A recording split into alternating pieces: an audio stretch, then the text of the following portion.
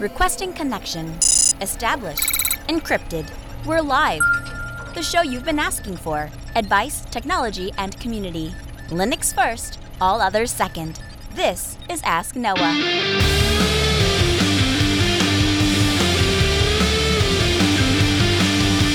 Live from Multispeed Technologies, the Ask Noah Show starts right now. This is the show where we came to do all the things on Linux they said couldn't be done and take your questions on how to do the same.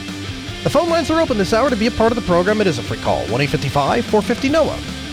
It's 1-855-450-6624, or send an email to live@asknoahshow.com. My name is Noah Chalai. I'm your host. Delighted to be here with you this hour as another episode of the Ask Noah Show kicks off. My good friend Bob Carver in studio. Welcome back to the program, sir. Thank you. Nice to be here. Yeah, happy to have you. So you and I have been having an absolutely fantastic time since you've gotten into town, and super excited to get you back on the show, but this time in studio, so I think we're going to have a great discussion. So, Bob, I guess I want to start with this. What have you been doing since you've left Sunfire? Well, I've been designing loudspeakers. I've been designing amplifiers. I've been enjoying myself. I've been flying model airplanes. I've been designing model airplanes. I've been flying my real airplane, and I've been riding horses. I'm retired. So I'm having as much fun as any retired guy could have. You embody something that I think we have redefined. My generation calls it the makerspace. I don't know if you're familiar with this, but the makerspace is basically this idea that kids, when I was growing up, and probably when you were growing up, we would go into a Radio Shack or we'd go into a hobby store, and we would come up with a box full of components and various different things that in and of themselves were not very useful. They're better suited as paperweights than any particular thing, right? Exactly. We would combine these things, connect them, and do various different things, and we would build things with them, and that was cool and fun and rewarding. Yes. Today, my kids, 8, 5, and 3, they don't do that. They walk into Best Buy, they look for what it is that they can purchase and walk out of the store and put batteries in or plug a cable into and power up, take the cellophane off, and all of a sudden, what does it do for them, right? And I think that's really a loss on society. But Bob, you're kind of the original makerspace, right? Because so to go back to makerspace, so what we have done is we've started to reinvent that idea of what can we go back to, what things can we buy, and what places can we go to build things. And so that has manifested itself with things like 3D printing and the Raspberry Pi, the little computer we were talking about before we got on the air, and things like that. Your whole career, your whole industry, your whole business, the very definition of Bob Carver, the public personality, is built in makerspace. You sit down and you build something. I asked you when you came into the studio, the first thing I said is, how's it been going since the last time I talked to you a day or so ago? And you said, well, I've been designing amplifiers in my head. That's what you do to pass the time. It's a fun pastime for you to design and build things. That's right. It is. There's nothing more fun than building something. And especially the rewards are enormous when it's finished and it works.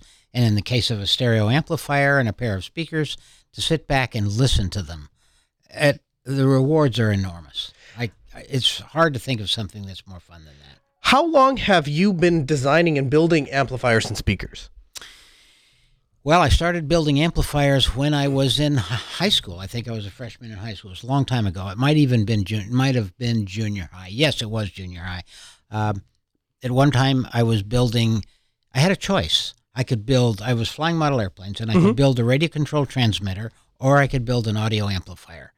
And I chose the transmitter. I chose the radio transmitter because I thought that would be more fun. So I built an airplane, I built a radio control transmitter to go with it, and a receiver.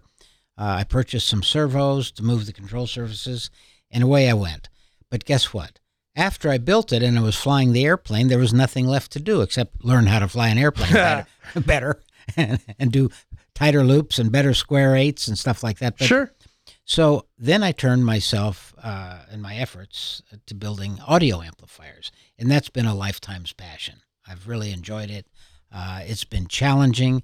I've been able to do things that nobody else had done before, and that was a lot of fun to see that be fruitful and come to market. Give me an example of something you've done that hadn't been done previously to you doing it. Okay. You've heard the expression, what the world needs is a 5-cent cigar. Yes. Right? Yep. Well, what the world needed was an inexpensive, high-powered amplifier, and they needed a $300 or $400 high-powered amplifier, and it didn't have one. This amplifiers that had that much power were $2,000. So to develop it, I invented something called the magnetic field coil and called it a magnetic field power amplifier. It had a power supply that was different from any other power supply, and it was the basis and was the genesis of an amplifier that I call the M400. Had 200 watts per channel, was a small cube. I don't remember. It was about 7 inches by 7 inches by 7 inches. Weighed 9 pounds. At that time, amplifiers that had that much power and that kind of fidelity would typically weigh 50, 60 pounds and would cost several $1,000s. Wow. So that was the first one. And you built that just because you looked out, you saw a need in the market, you said, hey, I could do that. Was money a part of that discussion, or was it more just, the world needs a thing, I can build that thing. It's a fun challenge to build the thing. If I get paid for it, great. If not, oh well, I still built a thing. Well, that's very true. That's very close to the reality of my thought process, except I like money. Yeah, of course. Yeah, we all do. And we all have to eat, right? Right. So I knew that if I built an amplifier like that, it would be very popular and very sellable. Mm-hmm. And it was. And it put me on the market. It put me on the map. And that was that. After I developed that amplifier, I realized I walked around and went into hi-fi stores, and I was Bob Carver instead of just Bob. Yeah. You know? So that was sort of cool. Let me ask you something. For somebody out there is listening to us, right? And they're thinking to themselves, yeah, but I could never be the next Bob Carver because I'm just Joe and I live in wherever and I don't have any experience and I don't have any real knowledge. And I love science and I love experimenting and I know what sounds good. I think I know what sounds good. I think I don't know. What would you say to that person? Can they build an amplifier? Could they build a speaker in their house? Do they need a big budget? Do they need a big R&D department? Absolutely, they could do that, and they don't need a big R&D department. As a matter of fact, when I built my first amplifier, I built it in my living room on the kitchen table in the kitchen, and I had some ideas, and it wasn't very expensive. All I had to do was go to Radio Shack and buy the parts, and they were inexpensive. Mm-hmm. By and by, I started making power transformers and things like that I needed for the amplifiers. Mm-hmm. But I brought it to market by myself. I didn't hire anybody to bring it to market. I thought Bose Company might be interested. Mm-hmm. Amar Bose wrote me a letter and said, "Hey, this would be cool." So, but I sent him the circuit diagram, and they weren't interested after that. And I thought that was sort of crazy of them. So I brought it out anyway by myself, and then they copied it. They dead copied it, and it riled me up no end. Really? Yeah. Did you ever feel like you were the small guy? Like you had an idea and you thought, this is my opportunity. You present it to the big boys. They turn you down. You bring it out. Fine, I'm going to do it myself. That had to have been discouraging when they write you a letter and say that, hey, we're not interested in your thing. It's not that great of a thing. Good luck, kid. It wasn't discouraging. Really? No, because the way I responded internally was, "Are you guys crazy?" Because you knew it was good then. Yeah, I knew it was good. I knew it would be successful. And I said, nuts to you guys. I'm going to do it myself. And I did, and that was that. It was a blessing in disguise, actually. Oh, sure, yeah, because otherwise Bose would be the name that we'd all be talking about, and Bob Carver would still be just Bob, right? Yeah, that's exactly right. So when you go to build a speaker component or a speaker, if somebody out there wants to do that, obviously Radio Shack doesn't exist. Where can somebody go to buy the components? You can go online and buy them. They're all available. Everything that was ever available through Radio Shack is now available online. Parts Express, DigiKey, those kinds of places. Exactly, and the offerings are vast now. Far greater than anything Radio Shack had. You can buy almost any driver, any cone driver, a ribbon driver. Radio Shack used to have an electrostatic loudspeaker that they sold, and it was great. That's the only thing I don't know that can be purchased right now. I'm not sure about that. What is the process when you sit down? We were talking a little bit earlier, and you said you don't do a lot of speaker design anymore. Now you've kind of moved on to amplifiers. That's what you settled in for your retirement activity. But when it comes to speakers, how do you go about the process of designing a speaker? If you were going to design a new one today, what would that look like if you were sitting inside of your living room? And let's just say, for the sake of argument, that you didn't have access to a large budget, you didn't have access to some of the industry contacts you undoubtedly have. It doesn't take a great deal of money. It just takes a bit of perseverance. and an idea, of course. If I were going to design a speaker today, I would close my eyes and I would say to myself, what do I want this loudspeaker to do? Well, I want it to develop a large soundstage that's bigger than life. I want it to have a soundstage that extends far beyond the boundaries of the loudspeakers. I want it to have a soundstage that goes deep back from the loudspeakers. I want it to be all-encompassing. I want it to make a sound feel that immerses one when one listens. And the speakers aren't there. They disappear. You're not aware of the loudspeakers. So I would say that's what the goal is. And then specifically, I would design a loudspeaker to do that. Is that more of a artistic process, or is it more of an electrical engineer process? It's actually both. Okay. It's slightly more of an artistic process initially when we're thinking about it. When we're thinking about what it is we want the loudspeaker to do. That's very artistic. What kind of soundstage do you want? How beautiful do you want it to be? How close to reality do you want it to be? Do you want it to be real, or do you want it to perhaps sound so encompassing and so enveloping that it's sumptuous, beyond real? And you have to make those decisions and those choices. Most people would say, I want it to sound as real as possible. I don't say that to myself. I put a switch on my speaker so it's click real, and the other way is click what I want it to be. Yeah, sure. Which is, in my case, a larger sound field, a more believable sound field, because it's nice to be able to sit in front of your loudspeakers and imagine that you're transported to another place and another space and another time.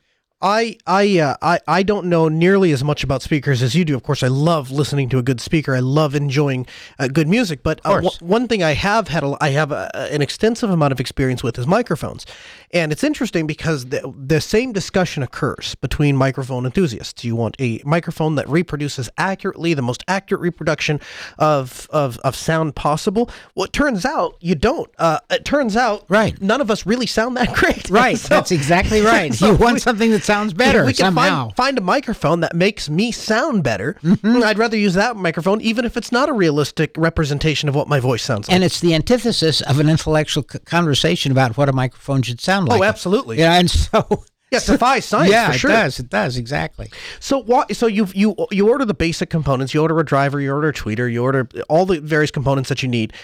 Is it just a matter of mixing and matching, or is it a matter of electrical tuning, or both to get various sounds out of a given speaker? Mostly it's not a mixing and matching. Mostly it's taking a driver, let's say you want to make a two-way system.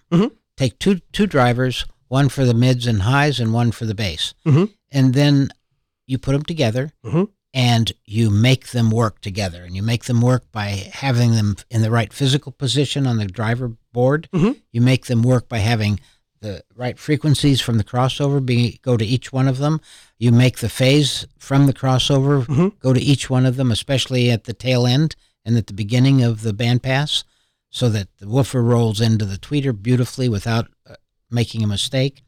And that's all science, and it turns out experience, which turns into art. So that is to say, the amplifier sends this frequency to this frequency, and you have a range, and it's sending that to the speaker. It's just dumb. It doesn't know. It just sends a signal. And the speaker then has to break that apart and say, well, these frequencies over here really should be sent to this component of the speaker, and those frequencies over there should be sent to that part of the speaker, and that's what's going to give that clarity and definition of the speaker cabinet. Am I understanding that correctly? No, that's exactly right. That also is a very pedestrian understanding. It's the first principle understanding of how a loudspeaker works, how a real-life loudspeaker works. The low frequencies are sent to the woofer, the higher frequencies are sent to the high-frequency drivers. And that's exactly what you said. That's exactly correct. Once you do that and listen to it, you sit back and you listen to it and you go, what? That sounds like a loudspeaker. It doesn't sound like a real symphony orchestra playing. Sure. And that's what you want. You want it to sound like the band you're used to. You want it to sound like the orchestra you're used to. Ideally, you'd like it to be able to sound like an orchestra if you feed it orchestra music. A rock and roll band if you feed it rock and roll music. A jazz band if you feed it jazz. That's what you really want. And it's possible to do that by having the proper choice of drivers, and more importantly, the wave launch geometry, how the wave leaves the loudspeaker and in what fashion. That's important. The wave launch geometry, the drivers themselves, also the power handling. That thing has to be able to handle all of the power that a symphony orchestra has or a rock band has. And it's substantial. Let's talk about that a little bit. Explain to somebody that maybe isn't familiar with it, what is your back EMF design? How does that work? The back EMF design is just for the subwoofer. It's not for the whole system. Right. But but it's a way to handle power, right? Right.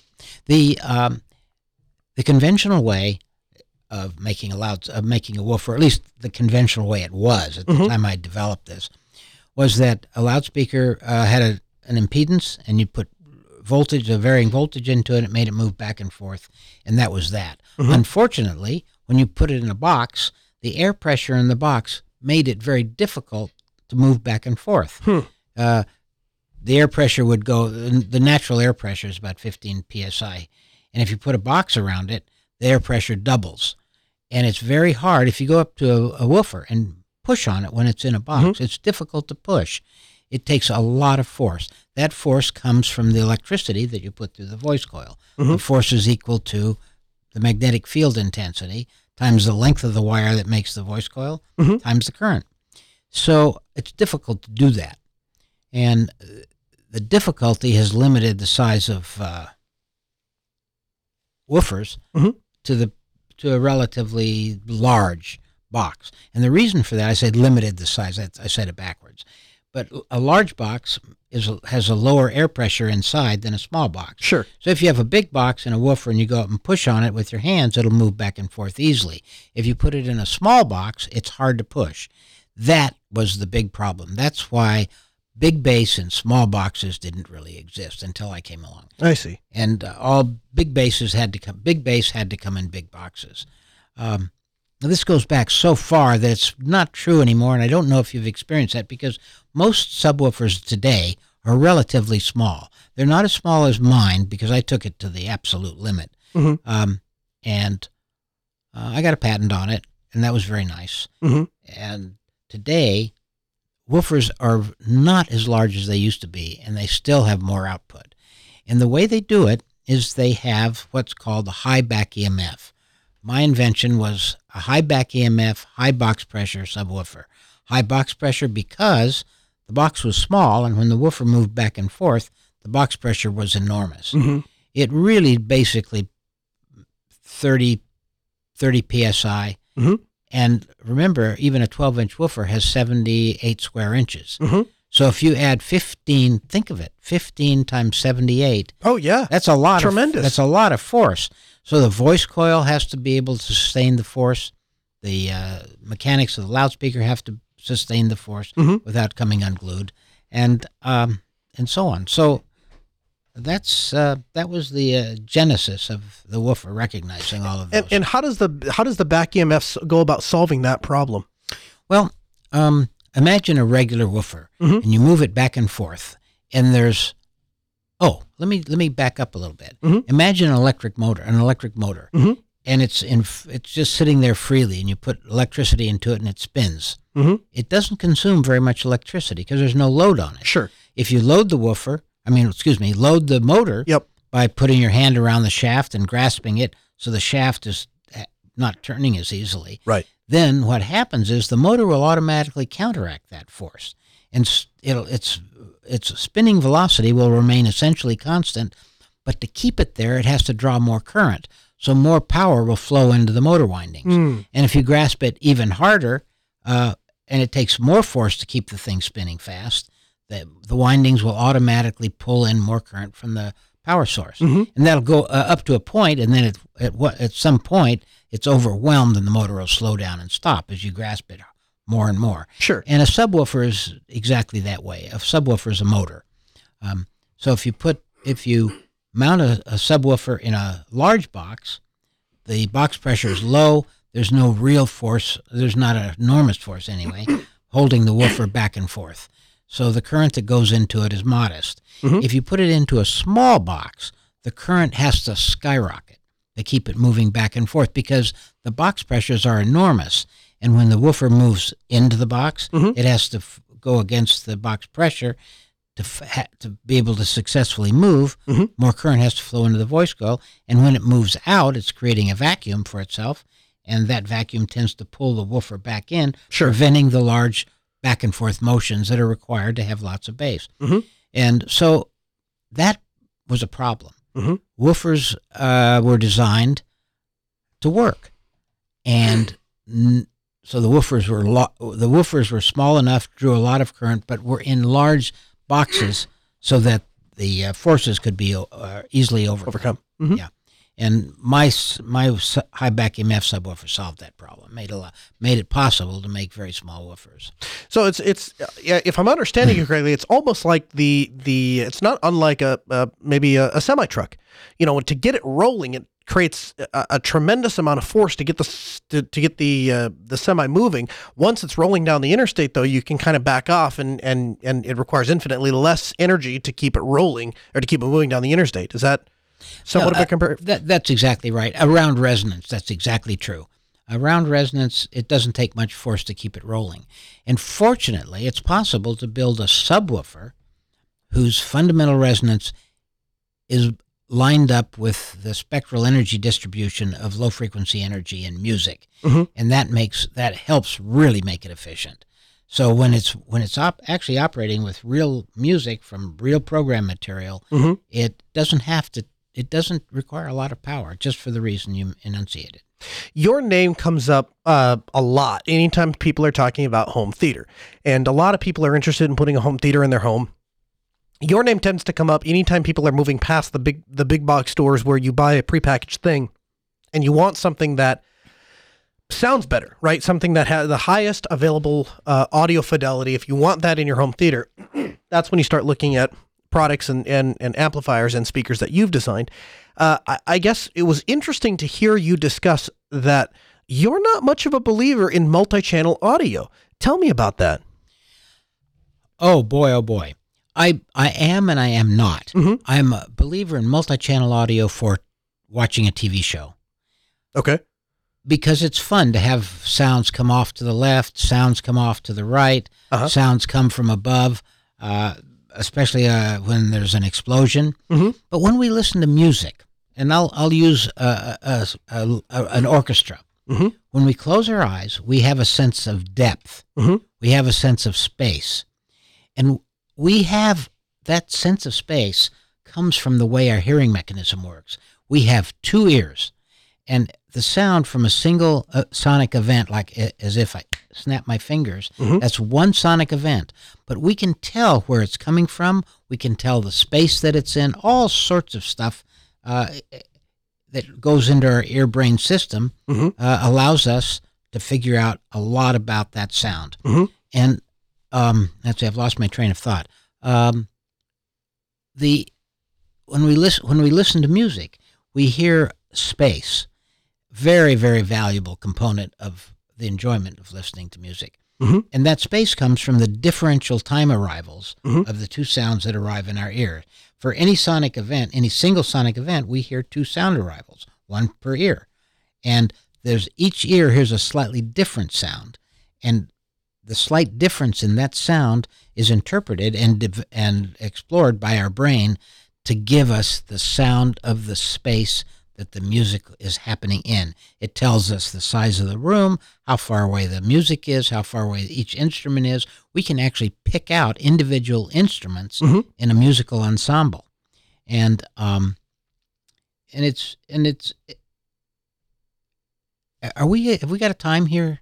Yeah, no, we're more than good. We've got more than half an hour. Oh, okay. I'll keep track of that. Okay.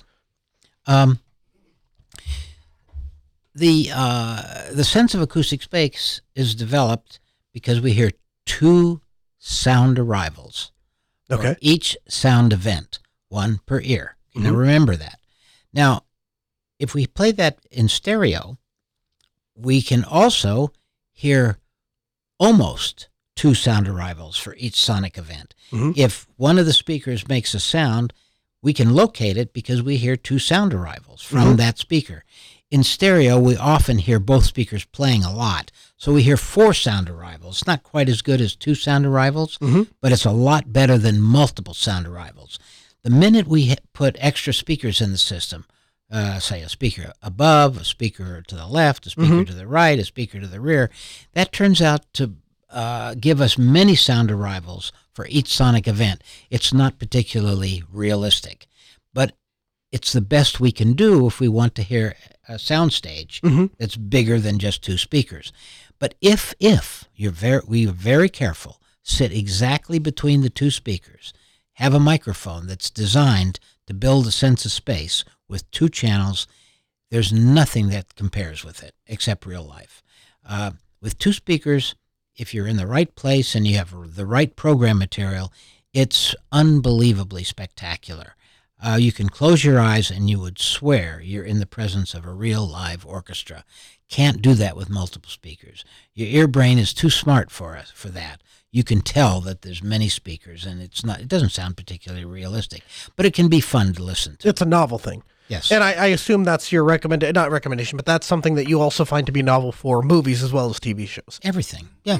Everything's compromised in the sense that Sure. you can't replicate real life by watching a movie. At least not, inexpensively. Yeah, Sure. yeah. So when you go about the process of doing this, you talk about placing the speakers in the right position. There is a right position. There is a right height. What does that look like? I know that there's a huge push right now to put speakers inside of walls to get them behind acoustically transparent covering so that they can't be seen, to make the space more visually approachable. What's your thoughts on that? Well, it won't work, of course. So if we're audiophiles, we would never even consider doing that because it doesn't sound good. It can't sound right because there are too many sound arrivals per sonic event.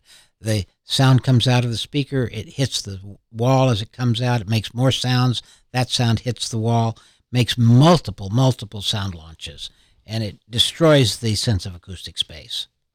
So when you sit down, if somebody hands you 2 speakers, let's say we're going with a 2-channel system, how do you go about, you have an empty room, how do you go about determining the right size of speaker for the right acoustical space? Is there any treatment you do to the space itself? Where do you place the speakers? Where do you place the listener? All of those kinds of things. Well, if somebody handed me 2 speakers and they were relatively small, maybe 5 inches, 6 inches. Well, let's say we're talking about the CRM2s. Okay, yes, relatively small. Those speakers are designed not to have secondary wave launches. If a single sonic event is put into the speaker electrically, it'll make one sonic event come out, almost, not quite, but close. And so the way to position those speakers is away from a wall, away from a back wall, away from a side wall, away from anything that's reflective that would generate an extra wave launch when the initial wave coming out of the speaker hit it and bounced off. So the position is, you put 2 loudspeakers, let's say on a small stand at ear height, and extend your arms out at, say, 40 degrees each, and that's where the speakers would be. And then play the music and sit between them. And the secret is to minimize the extra reflections that occur off of the boundaries of the wall and the room. When you hear that sound, what your ear does is take the sound from the left speaker, and also the left ear gets sound from the right speaker. That's a slight flaw in the ointment, but not a big one, and vice versa. And what happens is our ear brain makes a big, huge panorama of sound out of just 2 small speakers. And you can read magazine articles that talk about that. And it's delightful to listen to. It sounds so real and so realistic, and it's such a desirable sound. It's tough to get because you have to be careful with the room acoustics and not have things bouncing the sound around. You want it sort of dead up where the speaker is. And the other extreme is an ambience kind of speaker, like a Bose 901, which has multiple drivers, and it's designed to bounce the sound around the room. And it does. And that's sort of that can be very enjoyable to hear a multitudinous of different sounds bounced from the walls. It gives it a nice echoey sound, and that's very pleasant as well. But it's not nearly as accurate. It's not as realistic, and in my view, it's not as enjoyable as having a true stereo system that I just described. Right. So in a perfect world, then, if I'm understanding you correctly, we would deaden the entire room. Almost. You want as much of because you can is the idea that we can reintroduce echo if we need to once we have a dead room and we have control over those 2-point sources? Well, of course we can do that. I prefer to have the dead room up front where the speakers are and then have it live behind me. And that's called a live end, dead end room. I see. And it's very effective, and it is extremely effective. And you use the room itself to generate the ambience and the echoes that we need to make it sound real and big and live. Sure. And yet, from the front, you're getting pristine sound launches that are uncluttered with sound launches that will only mess up the sound. How do you go about deadening the front of the room? What do you recommend? Couches, chairs. Oh, really? That low tech, huh? Carpets, yeah, very low tech. And if you want to, put some sound absorbing panels on the walls, and they're very pretty ones. You can get them that look like photographs, that look like pictures on the wall, or they're just very attractive sound absorbing panels with colors. So when you say these modern approaches to audio for home theater are not necessarily ideal because they don't sound good, what is the primary factor? Is it the fact that it's in wall? Is it a fact that they put acoustically transparent, supposedly coverings over them? What factors contribute to it not sounding great? It's all of the above. Okay. It can sound great, by the way. I mean, a home theater can sound great, can sound compelling, and it's fun to listen to. It's sound everywhere. However, it lacks the timing information that we have in a stereo system that I just described, or in a real life scenario, and that's the slight timing. That's the slight difference in arrival times of the same sound, both ears. That goes away when you do surround sound, and so you lose that information. Now, what if you had in-wall speakers? You had coverings or whatever, but we're just still talking about 2-channel. Any degradation in sound quality there? Not as much. Not as much. Again, what makes the best 2-channel experience possible is where you have the 2 speakers and they're delivering sounds that are devoid of early reflections or secondary wave launches. And you have to, it's troublesome to get there. And if you read some of the descriptions in magazines, the speaker should be away from the walls. It should be relatively small. It should be up on a stand. So there's nothing in the way of the sound and the wave launch. Once you put it against the wall or in the wall, all of a sudden the wall itself is reproducing sound and sending out wave launches. You have, and actually this should really speak to the idea that somebody does not need a large budget to produce speakers. Your lab, Bob Carver's lab, is really your old house, isn't it? Yes. And so, I mean, you don't have some, I'm sure there's, there's very high quality equipment inside of it, but it's not like you have some massive warehouse with hundreds of thousands of people that are all coming around and scientists running around in lab coats trying to do this. It's you sit down, you listen to the music, and you say, that sounds good, that sounds like garbage. Let's make more of the good and less of the garbage, right? That's exactly right. What does your listening room look like? Describe that? It's a large room that's upstairs. And I look out the window and I see a garden, and I see a wood, and I see woods. If I look out the front, I have to go to the other side of the house, and there's a street there. But it starts out with a nice sense. You have a nice feeling when you look out and you see woods and flowers and things like that. The inside is just some. There's a couch on the left side, normal furniture. I designed my speakers to be in a real house. So I design them in a room that's supposedly like a real house. I call it my standard living room. You've standardized the living room. That's right. It has a couch and some chairs and some tables, stuff like that, to make it seem like a real living room. And from that, I designed the acoustics of the loudspeaker. You okay taking a call? Absolutely. 855-450-NOAH. That's 1-855-450-6624. George in Denver, you're on the Ask Noah Show with Bob Carver and myself. Good afternoon. Hey, thank you. I think I had a pair of Carver speakers at one point in time. Anyway, this whole topic conversation is quite fascinating to me because I've been involved with music most of my life and synthesized music for at least 10 years. And right now I play a Piano-Tech piano. Are you familiar with the Piano-Tech piano at all? No, I'm not. Describe it. It's a virtual piano that is modeled. It's mathematically modeled. It's not sampled.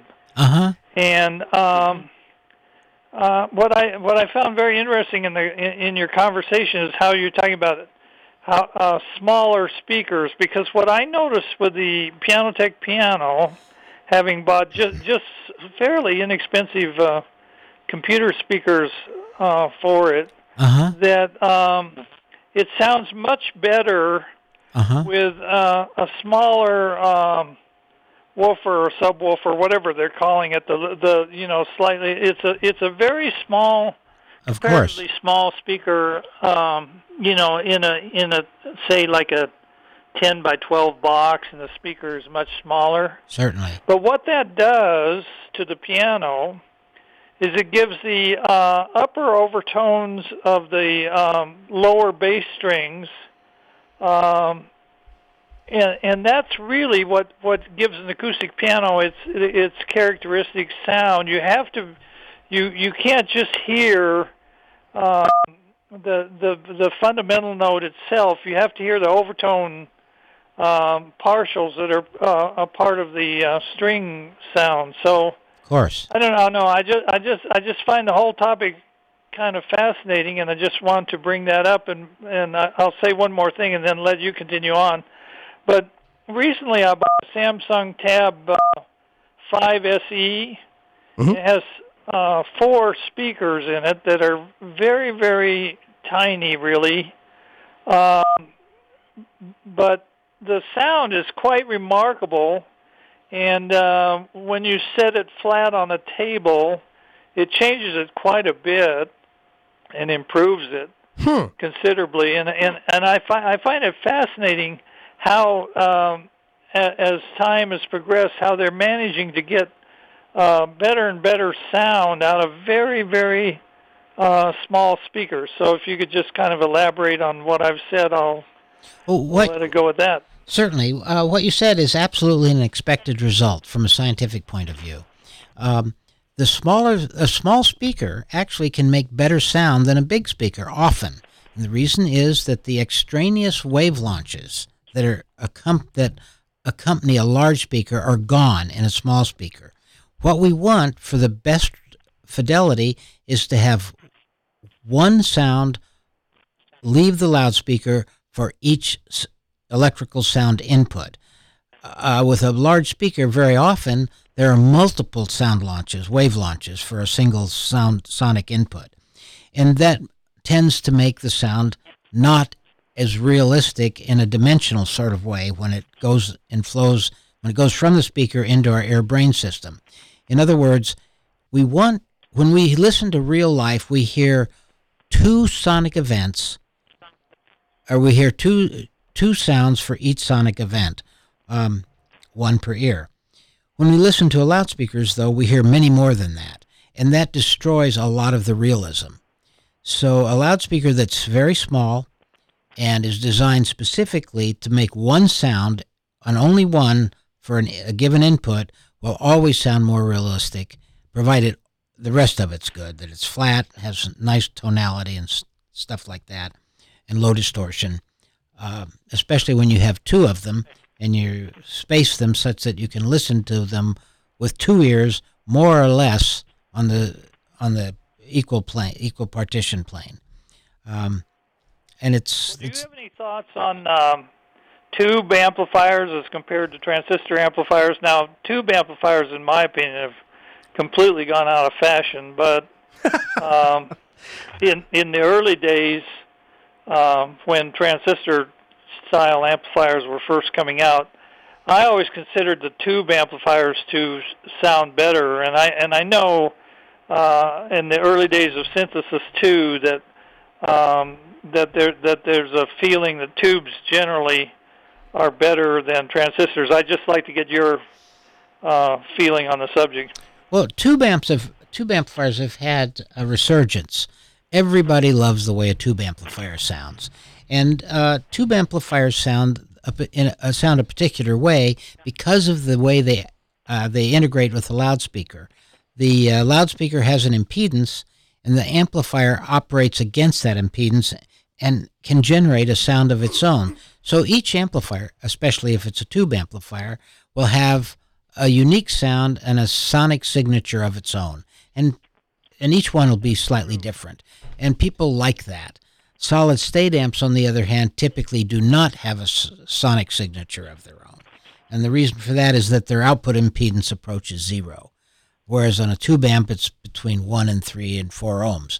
And that makes the speaker, that gives the speaker the ability to respond to the room, act like a microphone in reverse, feed that signal back into the amplifier amplifies it, and it makes the loudspeaker sound way different in a room than it would be if it were driven from a solid-state amplifier for that reason. And it's often an enjoyable sound.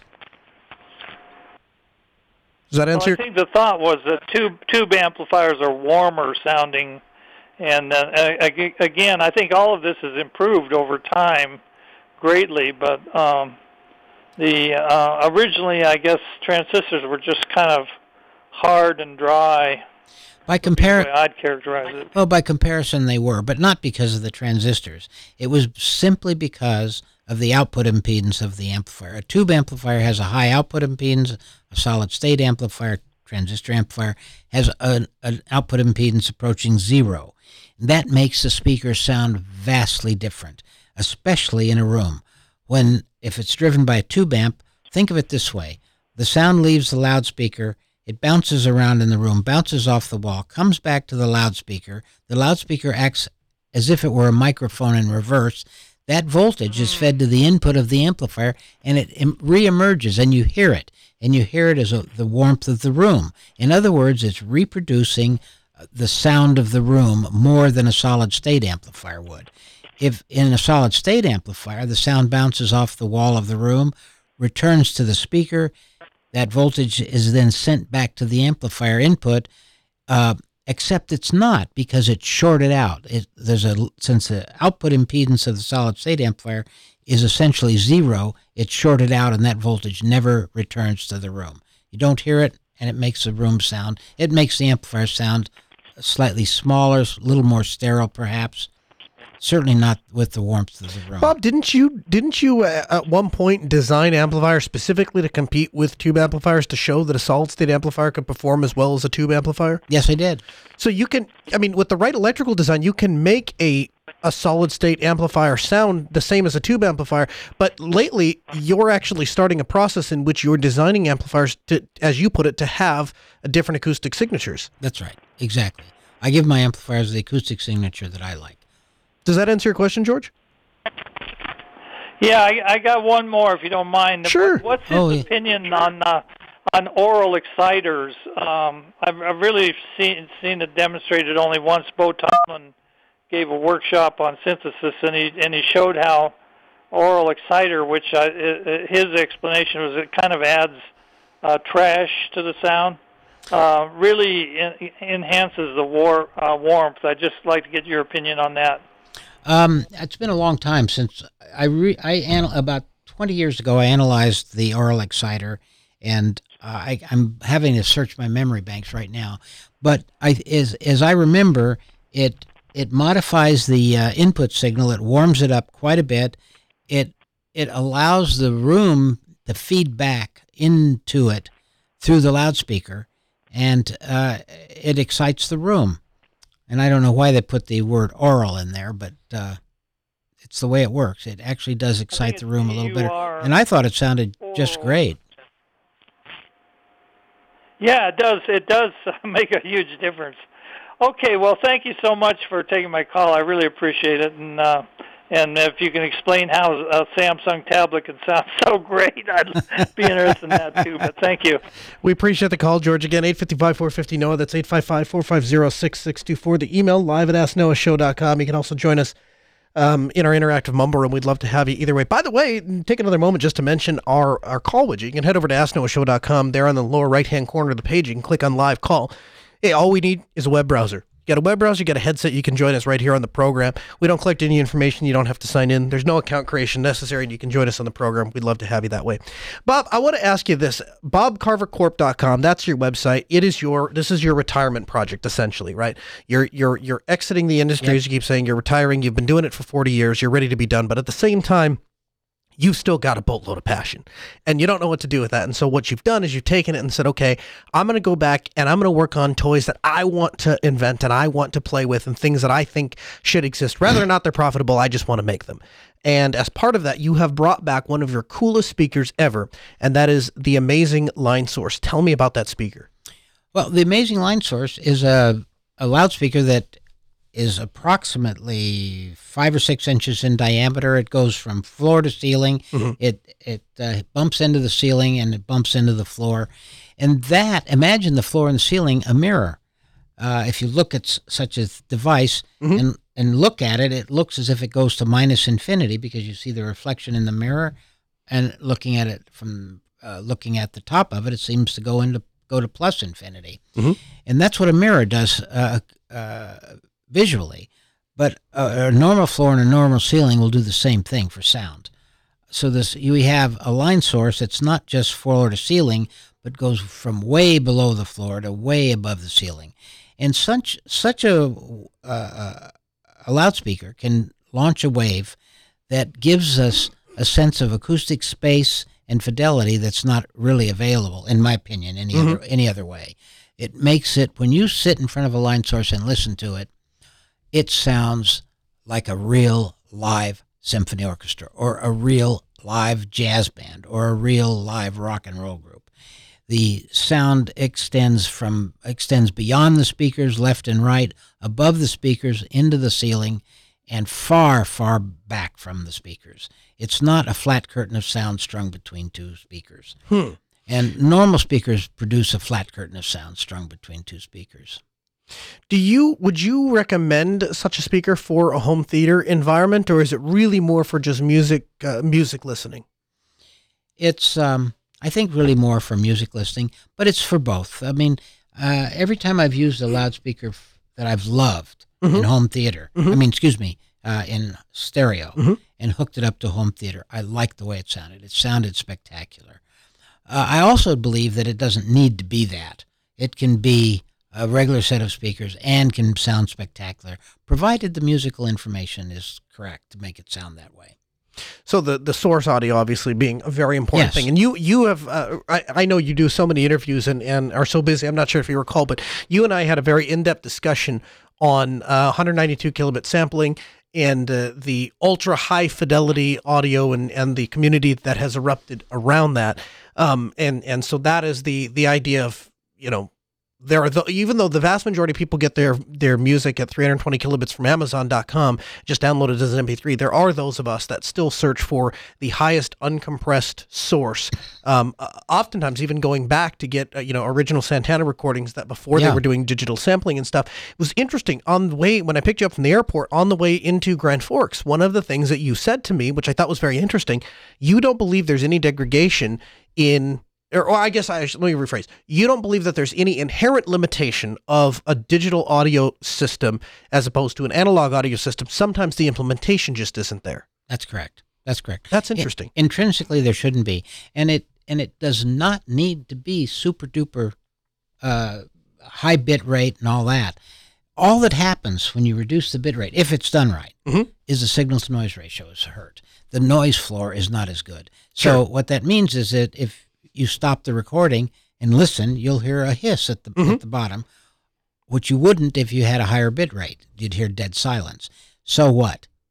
Sure. I mean, even analog has a noise floor that's hissy. Sure. And we love it, and we live with it, and and it's actually, embrace it. We embrace it because it doesn't sound bad. That's why we embrace it. That's all that happens. I'm going to get to a piece of feedback, and then I want to talk a little bit about your website and where people can engage with you. As always, you can send feedback to live@asknoahshow.com. We'd love to have it. We'd address your questions, your thoughts on the air here at the end of the show. This week, Scott writes in. He says, "Hi, Noah. I've been listening to your program for quite some time, and you're a gold mine of information. I appreciate all the work you do for the community. Recently, I've been experiencing some some trouble with my current Gigabit D-Link unmanaged switch. I recall that you don't like Ubiquiti switches, so I looked up on Microtech's site. I'm wondering if I can get your thoughts on these two. The product C lists are the CRS12524G1S in and the CS32624GS2S Plus RM. Pricing on them both seems very reasonable. Only concern I have at this point is that it may be too difficult to configure the thing. Thanks, Scott. So let's start with this. As far as my dislike for Ubiquiti switches, if you're in a home environment and you don't need stacking, true multicast, if you don't need IGMP layer 3, if you don't need NetFlow, if you don't need PV, STP, if you don't need officially supported out-of-band management, and if you don't need TAC ACS, then Ubiquiti switches are fine. If you start to get into small business or enterprise environment and you're dealing with enterprise level networks, then Ubiquiti switches start to fall apart. And it's a frustrating conversation to me, to be very honest with you, because Ubiquiti makes a very high quality product. They just designed their product not necessarily to be for the thing that people try to use it. They try to cram them into situations that they don't belong. Now, that's not Ubiquiti's fault. That's the fault of the user. So it's not necessarily that I don't like Ubiquiti switches. I just all too often find people trying to use them in places that they don't belong. So if you want my overall recommendation for a switch, if you just written into the program and said, I just want to switch, what would you buy? I would tell you to buy an HP 1924 port switch. That is a great go-to standard. It has all of the features and functionality with Cisco without the pretty price tag of a Cisco switch. It functions beautifully. The web interface is very easy to learn. Out of the box, it's going to function perfectly, just like your unmanaged switch would. But when you desire for those to escalate in features, those features are going to be there. Of the two options that you gave me, I would go for the CS32624G2S Plus RM. And why? Because I have experience with it, and I don't have experience with the CRS 125. So I would tell you to go through 326. The reason I don't use a lot of Microtech switches, even though we use Microtech routers all the time, is frankly I think HP makes a better switch. They're about similar price points. The HP is a little bit more expensive, but you're really getting something for that money. The other thing I really like about HP, it has an insanely intuitive CLI. So if you SSH into the switch and you need to manage it from the CLI, which, let's face it, some of us have to do from remote sites sometime, the HP is going to be a better choice. Again, hope that answers your question. If not, you can write back to live@asknoahshow.com. We'll take it in another episode. So, Bob, as we just a couple minutes left in the program, I guess what I want to close with is I want to talk a little bit about your website, bobcarvercorp.com. You have a history of you come up with an idea, you build a company around it, you grow it to success, and then you've sold it. And that's kind of been a history. That's what happened with Carver. That's what happened with Sunfire. Is that what happened with the Phase Linear as well? Yes. So that's been kind of your modus operandi. Bob Carver Corp is something different. It's more you and less business. It's more your passion and less of market desire. It's a very niche audience. You're building. That's why I laughed when our friend George was chatting with you about tube amps. You're building tube amps right now because you think they sound good and because that they have this characteristic that you really like and want to bring back. Talk about that. And they're fun to build. I can make a solid state amp sound like a tube amp, and I can almost make a tube amp sound like a solid state amp. So there's an ability and a technology there. Mm-hmm. So why am I building tube amps? Why not just build a solid state amp and make it sound like my favorite tube amp? And the reason is that it's more fun. It's actually a lot of fun to build tube amps. Is it because it's challenging? No, it's just fun. I think it's because I grew up with tube amps. As a youngster and as a teenager, all they had were tubes. They didn't have transistors yet. And so I built tube amps, and it was a lot of fun. And today, it's much more fun to watch a big tube amp with its glowing tube sitting on the floor. It has ambiance. And you're listening to music, and you're listening. Oh, it's just, there's nothing like it. You listen to some beautiful music from beautiful speakers, and there's a big tube amp on the floor sitting there. I mean, looking at a solid state amp on the floor is nothing in comparison. And in North Dakota, where it gets to be 30 below zero, the louder the music is, the less your heating bill is. That's right. That's right. You save a lot of money with a big tube amp and the heating bills. So people, if they're interested, Bob, they can purchase these custom-made tube amps. You sell mono amps, you sell stereo amps, but all of those, plus your amazing line source speakers, are available at bobcarvercorp.com. Is that right? And that's right. You can purchase them there. Are you still doing the custom enclosure deals where people where you were making various paint jobs and stuff like that? No, I don't do that anymore. Okay.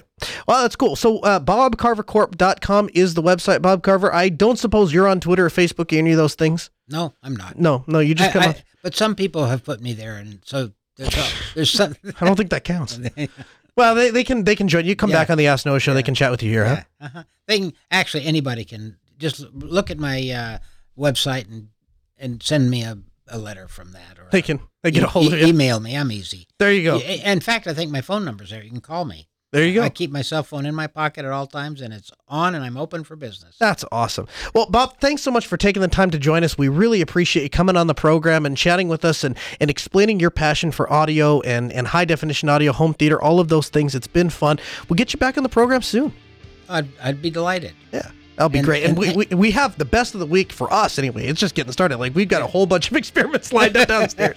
We got speakers. We got microphones. We're doing tons of testing. That's right. All right. Well, thanks again, Bob. Hey, did you know this show is available as a downloadable podcast? That's right. You can check it out by going to podcast.asknoahshow.com. You know, we're talking about Bob Carver Corp and all of these various websites and things you can order. Hey, that's where you can find the links to all those. Again, podcast.asknoahshow.com. The Ask Noah Show continues next Tuesday, 6 p.m. Central.